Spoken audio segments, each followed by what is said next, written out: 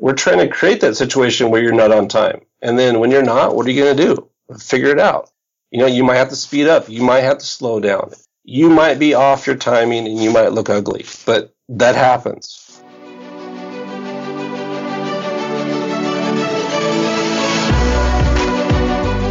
Hey guys, and welcome to Ahead of the Curve, your source for the most up-to-date coaching strategies for player and coaching development. This is your host, Jonathan Gelner. Today we are joined by Twitter legend, Coach Craig Hyatt. Coach Hyatt is an assistant coach at East Valley High School in Yakima, Washington.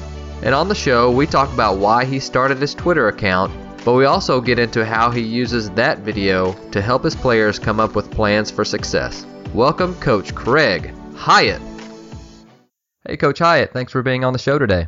Thank you, Jonathan. It's great to be on. I know listening to podcasts when I work out, and it's probably one of the greatest things that you can do as a coach is just learn as you're doing your daily routine. And to be on here now after listening to several of them and being a guest is kind of surreal for me. So I appreciate that, and thank you for doing this. Oh, absolutely. I've had a blast so far, and I'm really looking forward to our conversation. I know you're going to bring a lot of insight. For the listeners that don't necessarily know a little bit about you, can you tell us about your story and how did you get to where you are today? Yeah, I think my story is really just about having a great first year of teaching. I graduated with a teaching degree from Central Washington University and got a middle school job. And in that first year, I was, 23 years old. Got a middle school job doing health and fitness, which is interesting in itself. And then landed 3 coaching jobs. I was a middle school football coach, middle school basketball coach, and then a high school baseball coach. And then also, on top of that, had my first child. So I think just getting through that first year led me today. And now, 19 years later, my daughter is graduating, and I'm still coaching 8th grade football for 19 years, 8th grade basketball for 19 years, and now I just finished my 20th year coaching baseball. And I'll tell you, I definitely have some gray hairs going through all that, but it's been really, really enjoyable. They talk about your first year teaching being survive and advance. Definitely. Definitely. I can only imagine how that first year went with 3 sports and a kid on the way. Yeah, I joke and I wonder how long I can keep this up, but I'm still here, still going, still loving it, still doing it. And then, of course, playing-wise, I did the typical 3-sport thing, but then obviously baseball was my thing. And I think, I don't think I was ever meant to be really good because I got hurt every time I started getting good. But I think I learned a lot through that process. I had surgery on my shoulder in high school. I was a catcher-pitcher, and that, of course, ended. And after that, I think my only goal was to try to finish college and play 4 years of college. And I fought through the injuries of broken collarbone and broken wrist, but then just kind of got through it. And through that process, I was able to play several different positions and learn a lot of different positions. And I think that is, through the coaching of the basketball of middle school and learning patience and coaching football in high school and playing several positions, that's kind of led to the coach that I am today. And I don't think I would trade it for anything. You run a fantastic Twitter account that puts out tons and tons of hitting video. So what prompted you to start it and then just continue to put out info really, by the hour? Yeah, it's funny, even through I teach health and we talk about social media, and I kind of laugh and joke because I tell them and warn them about overposting, and I'm laughing because, of course, you guys see how much I put out there, but I really enjoy it. And you can probably tell the reason why I put out so much is because I love doing it. I think the process, though, the real backstory is just me on a quest to find out information myself. I remember I was in the cage one summer. I stopped coaching summer ball, but I was still helping hitters, and the hitters were walking in. And I was sitting in the cage, and I was working on some things, and I think they started harassing me a little bit about my swing. So then I started showing off and taking these huge, just monster hacks. But what I noticed was the bigger the hack I was trying to take, I was just hitting seeds to the back top of the net, and it felt fantastic. And I kept on trying to, get the ball higher and higher and higher, and I couldn't do it, but I was still just hitting rockets, and it felt really good. And I remember going home, and I started digging around some stuff, and it led me to Twitter. And I used to make fun of Twitter. I thought it was just something for celebrities, and it was nothing I was going to be a part of. But then I got on there, and I'm like, man, there's guys talking about baseball in here. I mean, there's guys posting things, and there's information.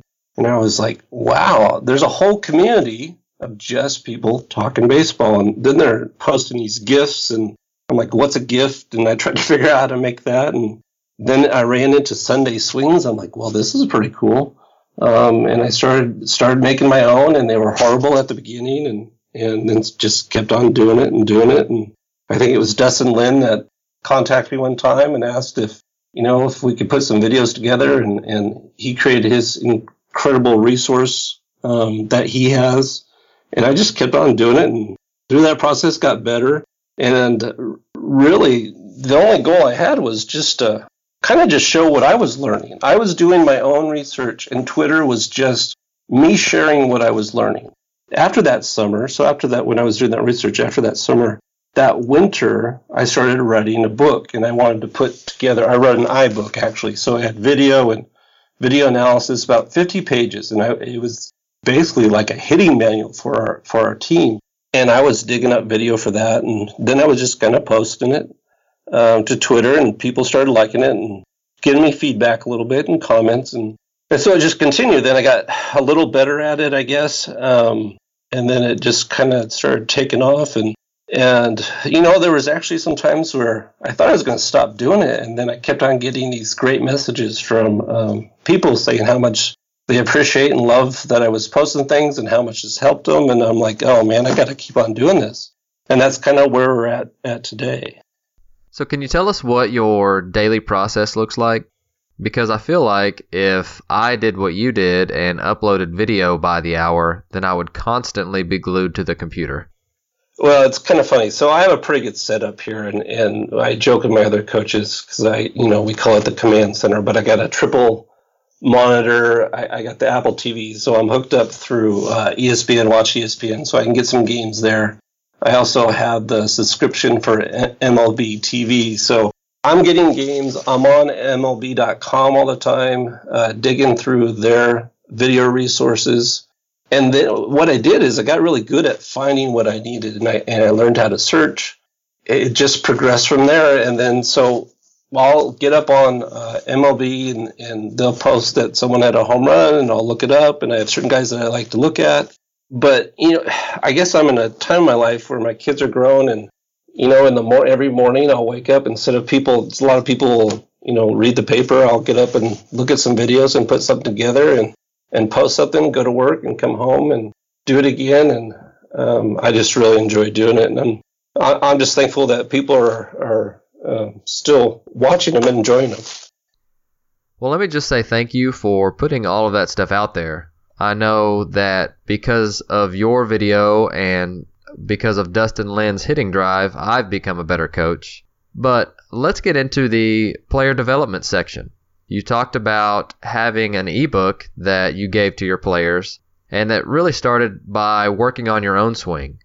So how do you decide what your players need to work on? Yeah, that's a great question. And there's always that moment where you're seeing a hitter for the first time, and I know with our freshmen coming in, I always give them a speech first of, guys, if you want to play varsity baseball and if you want to get to the playoffs, we're going to run into that guy. There's going to be that guy that's a D1 pitcher that's throwing 85, 90 with the slider and the curveball and the change, and he might be really on.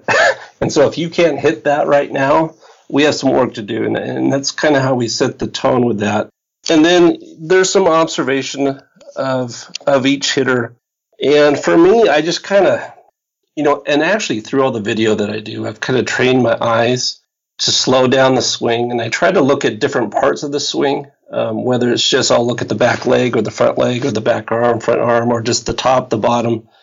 And then, of course, the sequence and then swing speed, and then just kind of go through there or go through that process. And usually, something's going to stand out. And I have a swing coordination, I think, is a big concept for me. And there's always going to be a piece that doesn't fit in, or there's something that's going to hold a player back.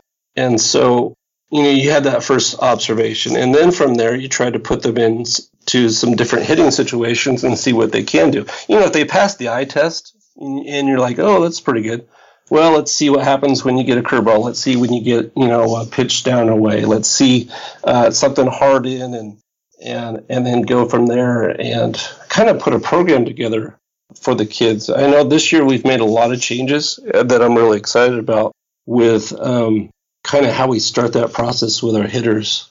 And really, it starts with a lot of clarity of what we're trying to do, our intent and our process. And then through a course of drills that we put together, we kind of identify some things. And then we kind of give them a program that they're going to have time in practice, that they're going to work on their individual stuff, and then we're going to do some team stuff. And it just kind of takes off from there. Besides the Major League video that you put out, I really liked what you guys did in the spring, where you every now and then you would post a video of your practices. So I found that really intriguing.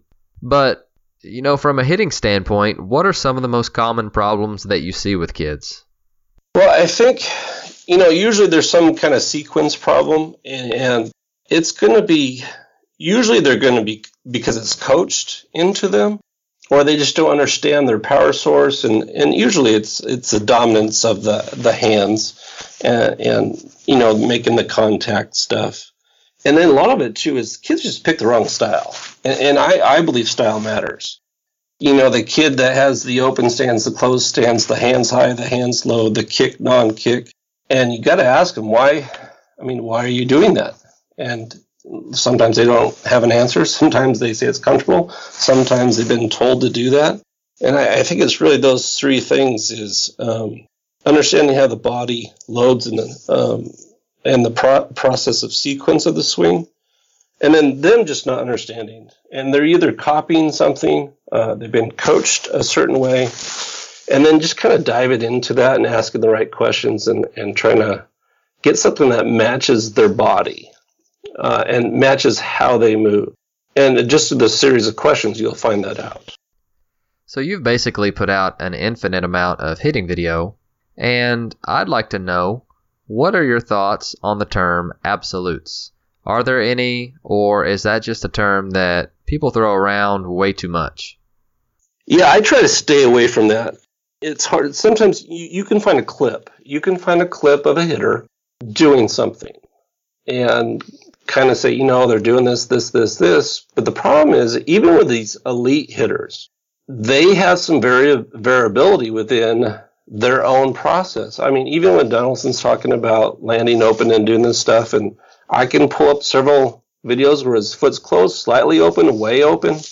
He might be trying to get open and he wants to get open, but the pitch really determines how open he gets. And to be fixated, I think, on one swing from one player when not knowing the context of that swing, I think it's dangerous. And then trying to come to a conclusion that there's absolutes and all elite hitters do this. I think there's some, obviously there's some concepts that guys do. I think there's a lot of variability in how they go about it. And I don't know. I'm just not willing to say that all guys do this, all guys do that. I think elite hitters, they hit.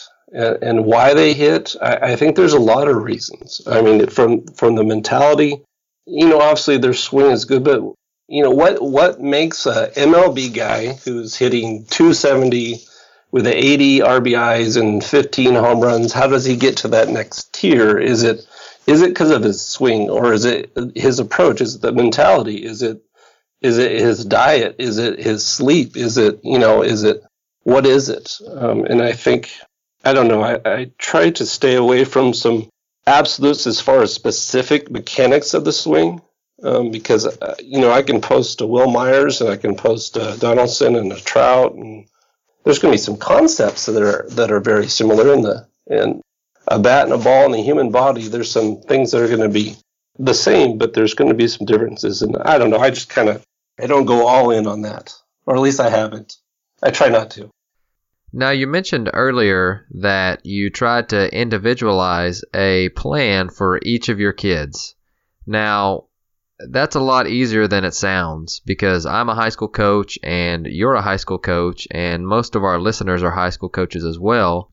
And so we're talking about working with 20 to 30 kids at a time. So what's your best advice on how to individualize training with that many kids? So at the beginning of the year, and we're kind of blessed because we have 4 full-length cages. So I can take 16 hitters in there, and we can go through some drills in there, getting some time. We'll split them in half, the cages in half, and we have a lot of guys that can hit at once. So we're a little spoiled on all turf and everything right next to our field, and so it's kind of a nice setup. But at the beginning of the year, I'll run them through what I believe to be, 8 to 10 different drills. And then they're going to go, I'm going to force them to go through all those. And then essentially what they're going to do is learn them, understand them. Really what's key is some clarity of why you do it. Here's what I've found, that if they really don't understand how it applies to them in a game, they might do the drill right for a practice or two, and then they'll start doing it wrong. And if you're not watching them, that great drill that they're doing becomes a horrible drill for them because they're actually doing it wrong and they're creating worse habits than they had before. So they really have to understand how it applies for them to do it right and do it well. But essentially, they're going to pick 3 or 4 that they like, that they feel like they need. And then we'll have the conversation about that. What's good for them, what's specific for them, and they'll have 3 or 4. So then, essentially on a game day, we'll have 30 minutes in the cage before a game. And I don't say anything on game days, but they have developed their own individualized plan to go through and hit for those 30 minutes, and they do what they need to do. I don't say a thing.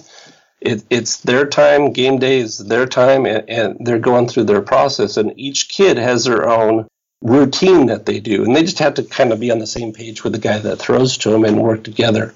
But they'll go from, short cage to 3/4 cage to front toss drills with, some constraint type drills or some halfway home type situations, some hover drills, and they'll pick it out.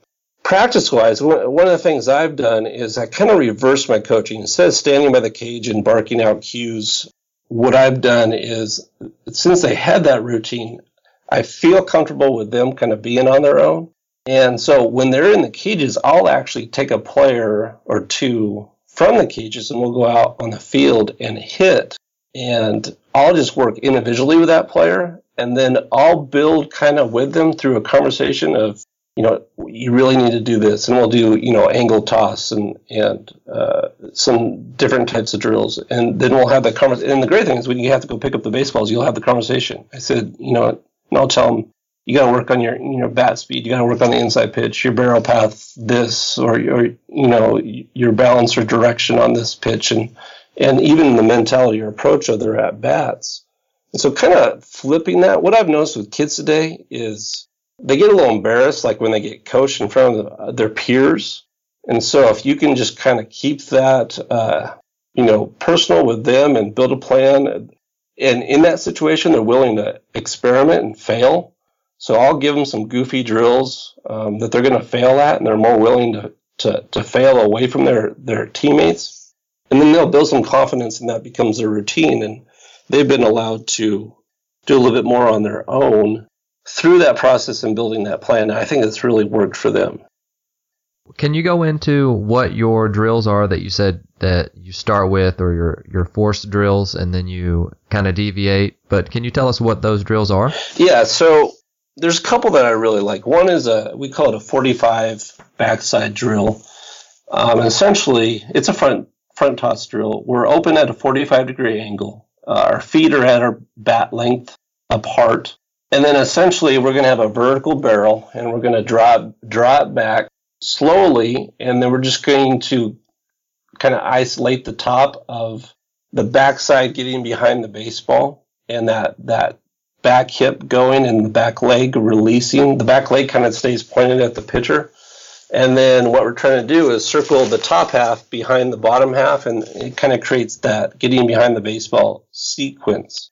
From there, we'll go into a hover drill where we just have the leg up, and then the pitcher will either throw it a front toss fastball or kind of hold it up as a changeup, and then they're just working on back leg timing. Then they'll go into a halfway home drill. It's the Tewksbury drill that has become very popular. Actually, it's one of my favorite drills. So we'll isolate the timing there with a vertical barrel, front heel up, And essentially, they're going to allow the ball to travel until it's halfway there, and then they're going to sequence behind the baseball. And that drill alone there is a great drill to just evaluate players and their ability to understand timing and sequence. Then we have a whole bunch of other things where we'll go way middle in with the front toss. We'll go low high. We'll go fast slow. We'll go front to back where you move up to a plate and go backwards. We'll go a half cage overhand. We'll go a 3-length cage. And so some guys will do a one-handed drill. Some guys will try to stay away from the more linear movements, and because they'll just concentrate more on the rotational stuff, because that's their problem anyways.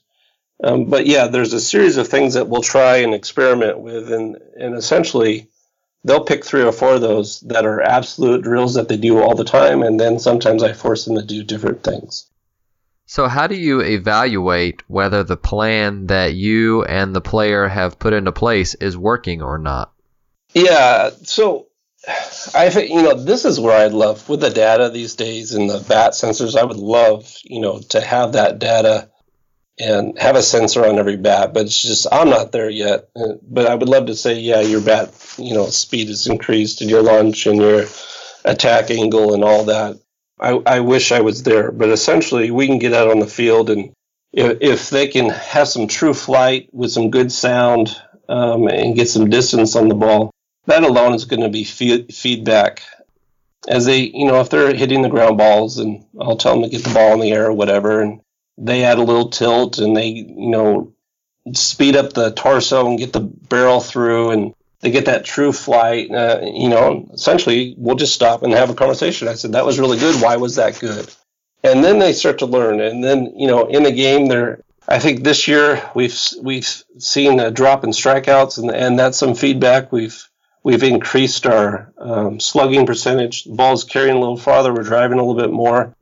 I had one kid last year, I think he hit like 220, and he's that typical to the ball, straight to the ball type of hitter, and he grounded into double plays, hit 220 last year, made some swing changes with him this year, added a little tilt and an understanding of getting the ball, or get behind the ball and getting the ball in the air a little bit, and he ended up hitting 370. And so you see the growth there, and so you have the stats, you have your traditional stats, but you also have in practice, what are you seeing with ball flight and direction? And then we set up the adjustability drills where we're using machines and curveball and creating some situations where it's really difficult, and they're finding little successes through the practice, getting rewarded in the games, and they see that growth. And it's always that moment where they say, oh, that's why I need to do that. That's why that helps. Whoa, that feels really good. And it's that dialogue between the hitter of feel and outcome and the mindset and the process behind it. When that all comes together, I think you're going to get the feedback and data that you want. When kids stop swinging at curveballs in the dirt because they have, a good sequence and the hands are behind the body and they're not swinging everything, and you just got to point those things out. And once they understand that, the results will come. Man, I'm right there with you. I think most coaches live for those aha moments like that, where you have that one kid who just doesn't get it, and finally they do, and it's just that special moment of, wow, you've put in this work, and we've done this together, that I'm just extremely proud that they got to where they are. I love that. So what does your off-season program look like? So, it's tough. It's tough. One, it's Northwest. We have the winter, and it's tough to be outside. And we also have the rule where we have a zero contact. So what is it? March, February, sometimes February when we start, it's a zero contact. So I cannot be with a hitter. And so we'll have practice number 1, and I'll have we'll have 10 practices before our first game. Sometimes it's 12, 13, 14 practices before our first league game. And depending on our schedule, it could be a tough first league game. And so I only have so many days to get these guys ready. And it's really tough on the pitchers because we don't have contact with them. So we're hoping that they go out on their own, and we have some indoor facilities around here, and we give them a program, and hopefully they're following that. I'm big on the overload, underload bats, and we put that into our seasons practice, and I'm trying to get the guys doing that on a routine. I think, once again, I'll mention Dustin Lynn. I think that was his program that I gave them, and hopefully they're doing it. You know, what bothers me is there's kids that will hit all winter, or they think they're hitting all winter. Essentially, they'll swing all winter in a cage, and they don't get better, and if they had bad habits, they reinforce those bad habits. And sometimes I wish they'd just get in the weight room. Just get in the weight room, and then we'll figure out the swing later. Just get stronger. But yeah, I think I'd rather take that than the kid that just mindlessly swings all winter, doesn't really get better, and reinforces their bad habits. But we're a smaller school too, so a lot of kids are coming out of basketball, coming out of wrestling. So it's a challenge, and we got to be really creative. Oh, I can only imagine not being able to see. You know, we're in Texas, and we get to see most of our kids year round. And I gripe about the hour and a half that we have them during the fall, so I'll have to watch what I say from now on after doing that. Well, you know, we have to. It's good though, because there's some urgency. I mean, I think the coaches in Northwest, and not just Northwest, but in our situation, there's some urgency, and I think coaches here get really creative with their time. And yeah, we just can't sit back and wait. We got to get after it, and I think that is. It's a challenge, but I think it's a good challenge, and I think there's a lot of good things coming out of that, really. You know, I wish I could be with the hitters all winter. I would take that in a second, but we do what we can, but I think it's allowed us to be a little bit more creative and think of ways to try to compete with everyone else around I mean, our kids are trying to get to the same college scholarships as everyone else, and we got to find ways to do that for them. The coaches up north are definitely the most creative, especially having to deal with all the weather, and then obviously non-contact with those kids all winter as well. So hats off to you guys for doing a well. Yeah, and we can have them in the summer. It just depends on what they decide. You know, I'll run individual hitting sessions with some of our guys, but a lot of them are going off and playing Legion, playing other select teams, which is great. But my main time is through the spring, and I got to be careful of that because we're trying to win ball games, but I'm also trying to develop players. And how, you know, it's tough to really change a swing, you know, mid-April when you're trying to get into the playoffs, and so there's a balance of what can I do with a kid. I want this kid to get, you know, develop and be really good, but I don't want him going 0 for 20 the next couple of weeks either. You know what I mean? Definitely. And so, what are your thoughts on building competition into practices? Yeah, I think creating pressure. You know, I go back and forth with the competition thing. I think by nature, they need to be competitive. We need to set up situations, especially if they're good. The players are good. We got to create a little pressure. And I think, you know, whether it's putting the machine up on high and creating some challenges for them, you got to force them to struggle, force them to continue to work on things.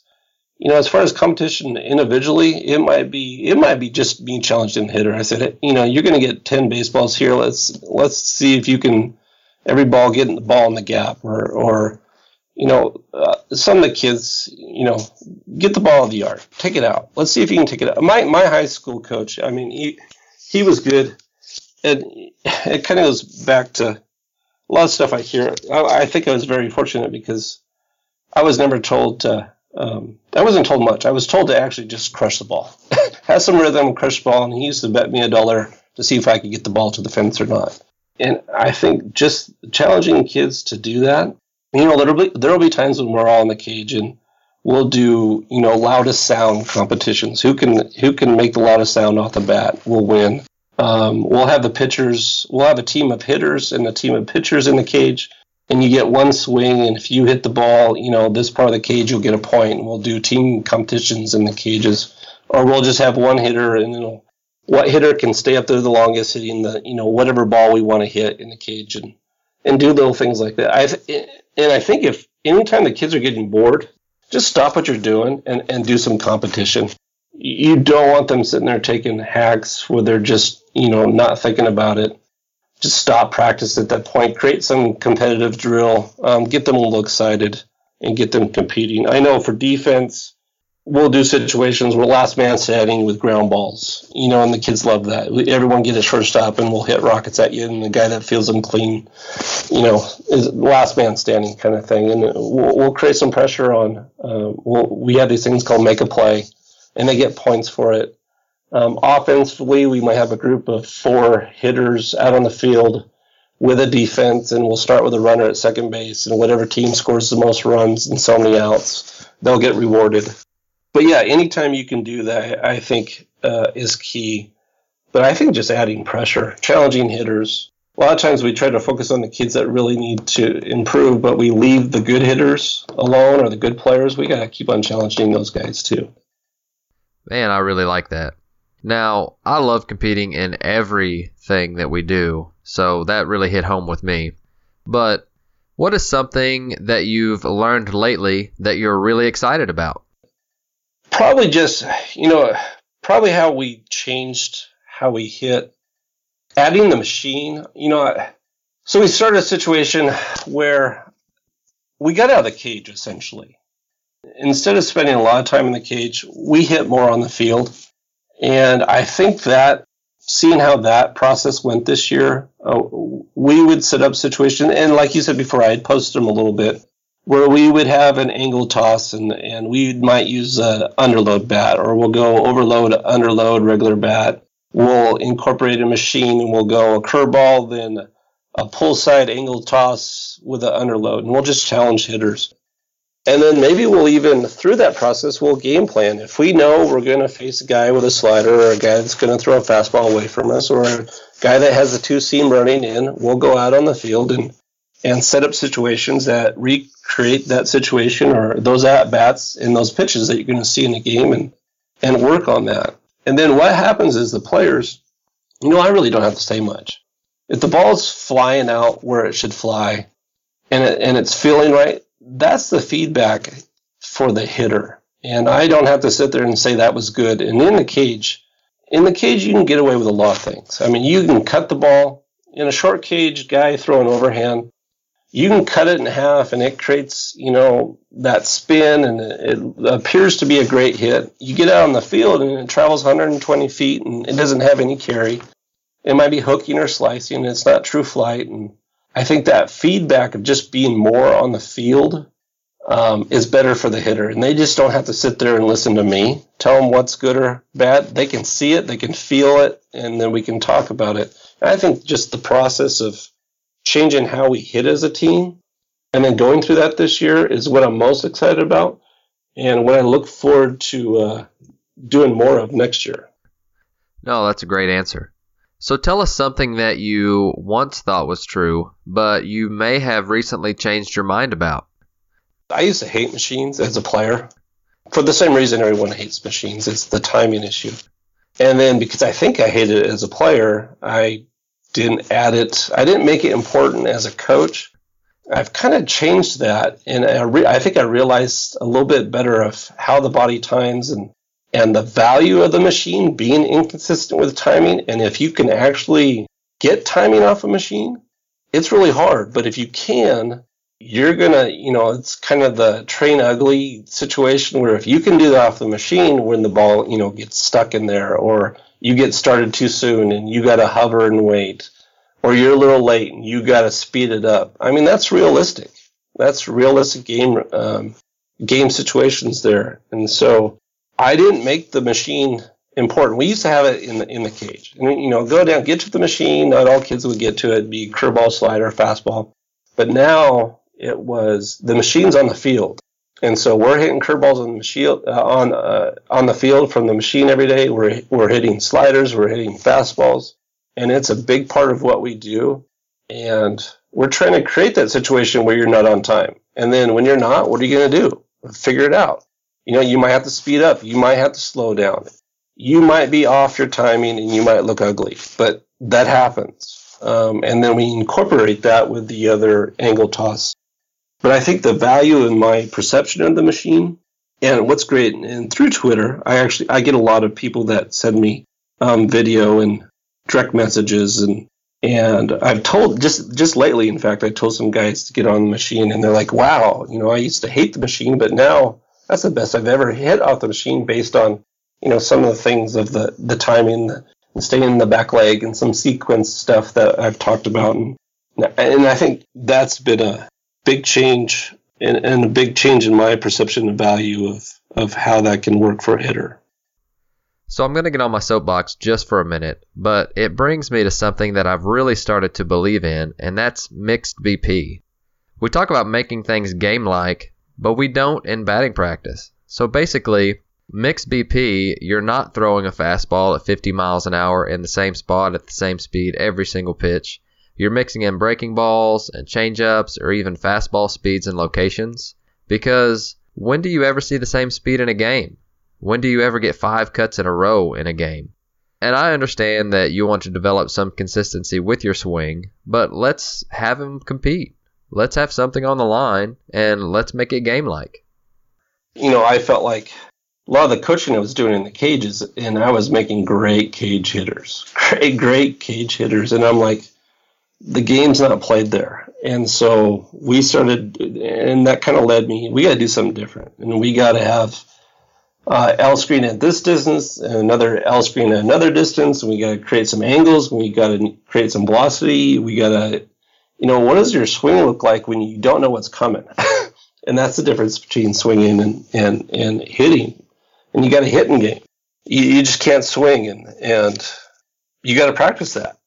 And you got to practice that. You got to make the game easier by making practice extremely tough on these guys. And they want to build confidence. And like you said, there has to be we're going to have some confidence rounds. We're going to have some normal rounds.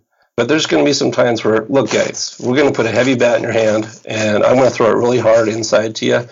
And it's not going to always be perfect, but what's perfect is you experiencing it, and you're going to see the outcomes later on. And usually, I'll tell you, and going back to the machine, every time we hit off the curveball machine and do some hover drills, and they learn to wait a little bit, we go to our regular BP. We hit so much better in our regular BP by doing all the drills that they do really poorly at that, the tough stuff. And the confidence builds a great deal from when their regular rounds are so much better. But they got that way because we did the ugly rounds. And then the ball's going out of the yard, and then they're leaving the park feeling great. And they're also willing to fail through those ugly rounds because their confident rounds are so good, if that makes sense. No, that absolutely makes sense. I mean, you don't rise to the occasion. You sink to the level of your training, so you're trying to get them comfortable being uncomfortable. So you mentioned earlier that you went through some self-discovery when you started your coaching career. So what are some of your favorite resources that have shaped your coaching career?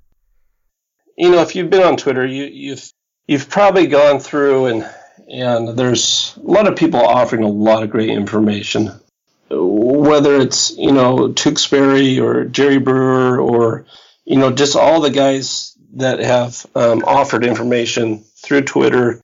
There's a great deal of information there, and you got to be careful too. I try to stay off YouTube. When a player starts a sentence with, "I was on YouTube the other day," I'm like, "Oh no, yeah." Always bad. It's great that you're looking for information, but I'll maybe direct you a little bit. If you don't want to listen to me, that's fine, but I'll direct you to someone that's probably a lot smarter than me.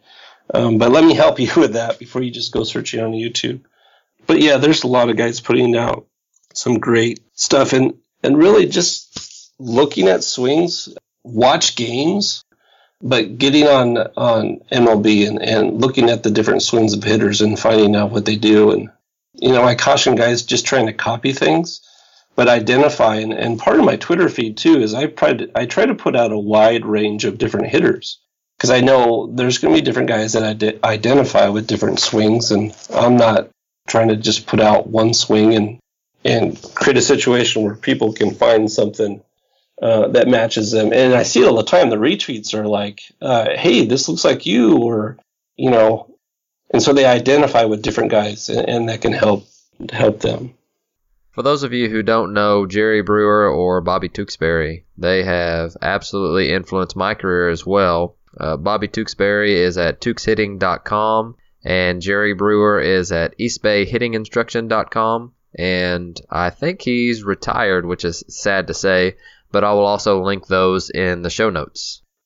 It's good. It's really good. Well, Coach, thanks again for being on the show.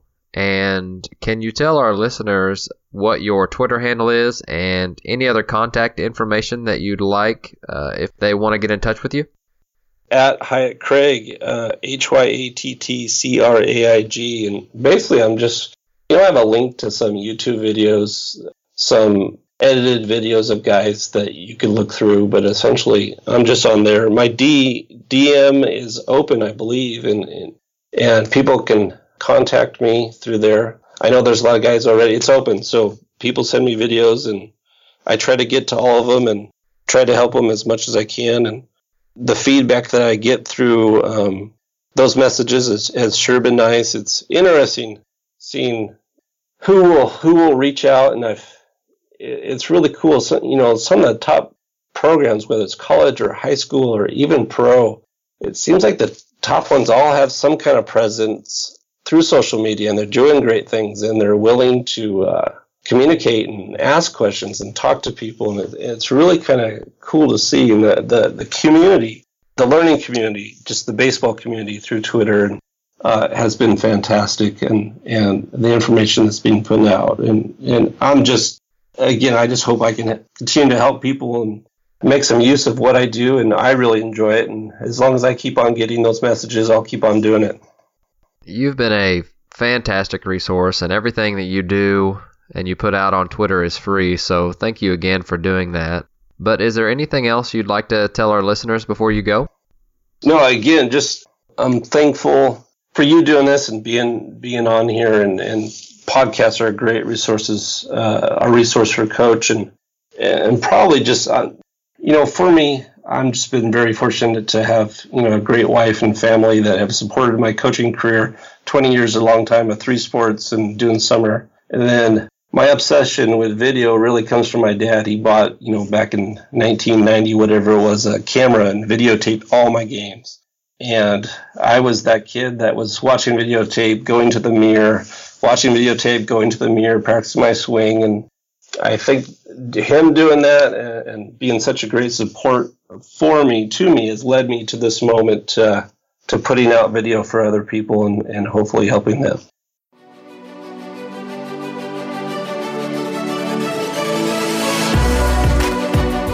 Thank you for listening to Ahead of the Curve. I would love to get in contact with you to hear your thoughts on the podcast. There are 2 easy ways to do that. You can email me at jgelner7@gmail.com or find me on Twitter at AOTC_podcast. Also, do you like to share ideas and have conversations with other baseball coaches? Just go to facebook.com and search Ahead of the Curve Coaches to join our group. It's free, so what have you got to lose? If you're enjoying the podcast, please consider leaving a rating so others can find the show. Thanks for listening, and have a great week.